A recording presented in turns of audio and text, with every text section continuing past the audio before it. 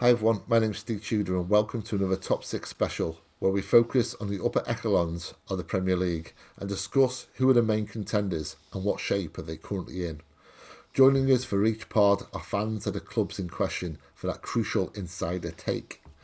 Joining me too, we have Howard as we concentrate our attentions on a club that have seemingly drifted away from the top four reckoning this past year, weighed down by the baggage of not one but two highly emotive managers.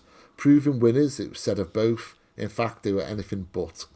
Now though, with Ange Postecoglou at the helm, Spurs can look forward to again being proactive and playing on the front foot. To what extent will that improve them? First up, hello Howard, how are you, sir? Hello, I'm okay, thanks. Discussing my most favourite team. Well, later Most on... apathetic team in the world. You're about to find out how little I care about Spurs. Later on, we are talking to Martin Cloake, who is a very well-respected Spurs supporter and writes books about them and is involved in all kinds of things behind the scenes at Spurs. And he does say at one point, I mentioned about Arsenal and we're talking about rivalry, and he said, God, City fans really don't like Tottenham, do they? And I was like, No, it's so I need to address what I just said. To be honest, no, it's just like I don't have the. I don't. It's not like I don't hate them. It's just Spurs going to Spurs, and I really do feel that way. That they always have nothing to do with hatred at all. And of course, they'll still beat us next season, come what may. So, however good they may be, I just never feel they're a threat to the title, even when Leicester with the alternative. With that. It's just I'm not saying Spurs don't care about them. Nothing small club, blah blah blah. Sound like some bell on AFTV. It's just I never, when we do the pre-season, I never feel like, I just feel like they're going to mess up. I just feel like there was a better version of us in the past, basically. So that's what I meant by that comment in a way. So, but that's the interesting thing. Who knows? Good manager, stadium, Harry Kane staying. Who knows? Maybe the tide is turning, but we'll see. Well, apparently Kane has said that, unless it's resolved this weekend, he's staying at Spurs. That would be the wrong decision, wouldn't it? Wrong decision for Spurs? For the player. Blimey. I mean... if there's any Spurs fans listening, and if you take offence to that, it's Bayern Munich, and it's a chance for him to win silverware. It's B Munich. It's B Munich, and I know it's Bayern M, and this is Bayern M we're talking about, Steve. It's become It's become the most tired discussion in football I know about, how much it matters whether he becomes a record goal scorer in the Premier League or wins silverware. But he was on the cusp of moving to Bayern Munich, and it just made sense. And even Spurs fans have kind of resigned themselves to it happening. I saw HLTCO, the Palace fan we've had on, who we really like, of course, say, is his legacy better if he goes and wins title? Sorry if I'm misquoting because I was just scrolling through Twitter, so I apologise I've got this wrong. But anyway, I'll say it not as his opinion, but as a question to you, Steve. If he goes to Bayern Munich, he's winning the league, which is not quite the case because Borussia Dortmund had it in their hands on the last day of last season, but they probably are. And is his legacy much better if he goes and wins obvious trophies with Bayern Munich? Do you see? Does that make sense? Or but he still would have won stuff. So here's the thing. This is where I land on Harry Kane. Why is it only Harry Kane who gets burdened with this need to have a fucking legacy?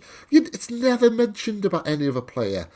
I mean, go through the entire England squad. Who else is it mentioned of? It's just not. So why does he always have to think of this supposed legacy of his anyway? Because he's one of the best strikers in world football. No. Well, he is. I'm not disputing that. But I'm not having this legacy stuff. He should just do what's best for his career. Well, exactly, yeah. I can't answer if is it the best move for... He wants to... As Stefan said, this Bayern wouldn't have bid unless he wanted to move. And he wanted to move to City. And he does want to move, but he's not prepared to destroy his Spurs legacy by going on strike or anything like that. So he's stuck in... I wouldn't say purgatory, but in limbo, basically. But I think it's terrible business by Daniel Levy. Well, there's that too as well. Absolutely. The money you could get for some... What if they do, finish, I don't know, 6th next year? right? Get to even if they win, which they're not in any European competition, or are No, they? no. And they even if they win a domestic cup, so what? Was it worth turning down like whatever by £80 million plus to get an extra year out of Harry Kane, who will surely just walk out on a free next year and no one can stop him? It doesn't make sense at this point to keep him there. But hey, what do I know? He'll be 31 by then, won't he? Maybe he'll end up signing a new contract after all this. Do a Bernardo Silva. So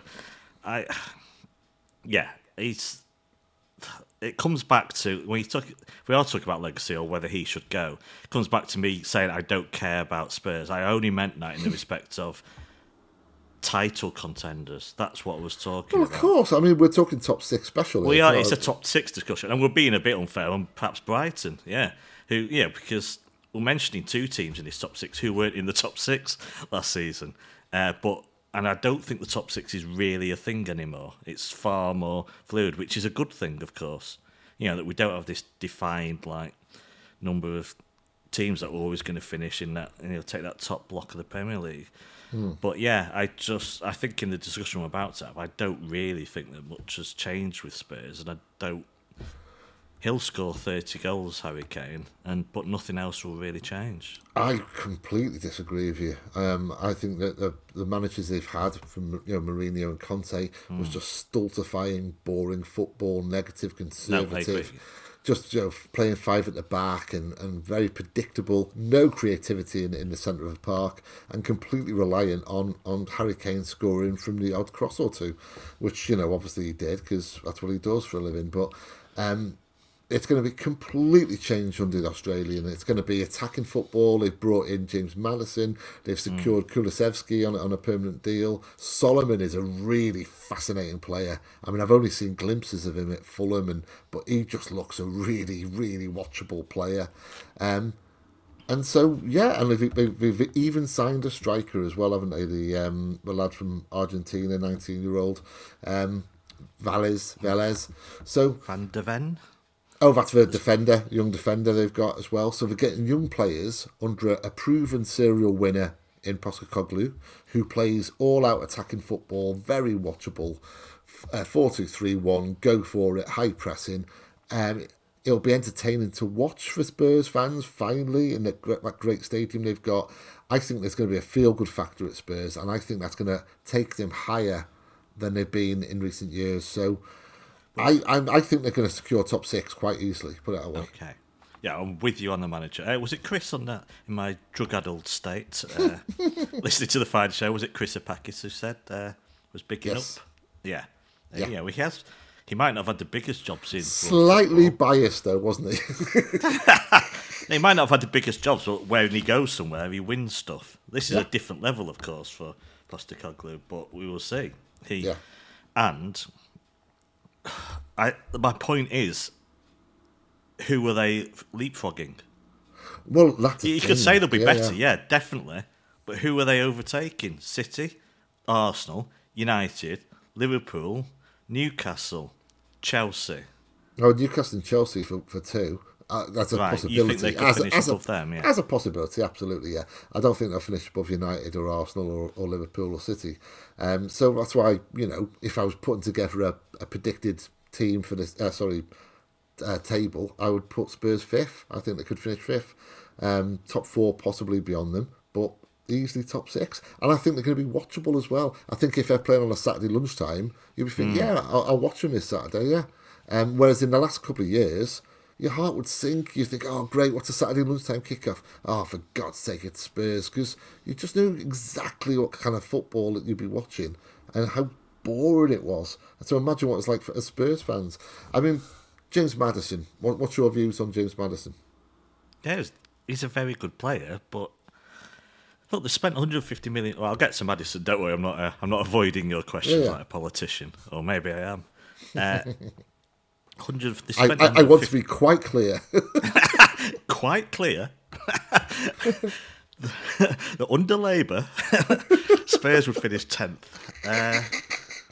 They spent £150 million, and I'm not sure how much forward they've moved. Now, obviously, tying down Kulusevski is brilliant business.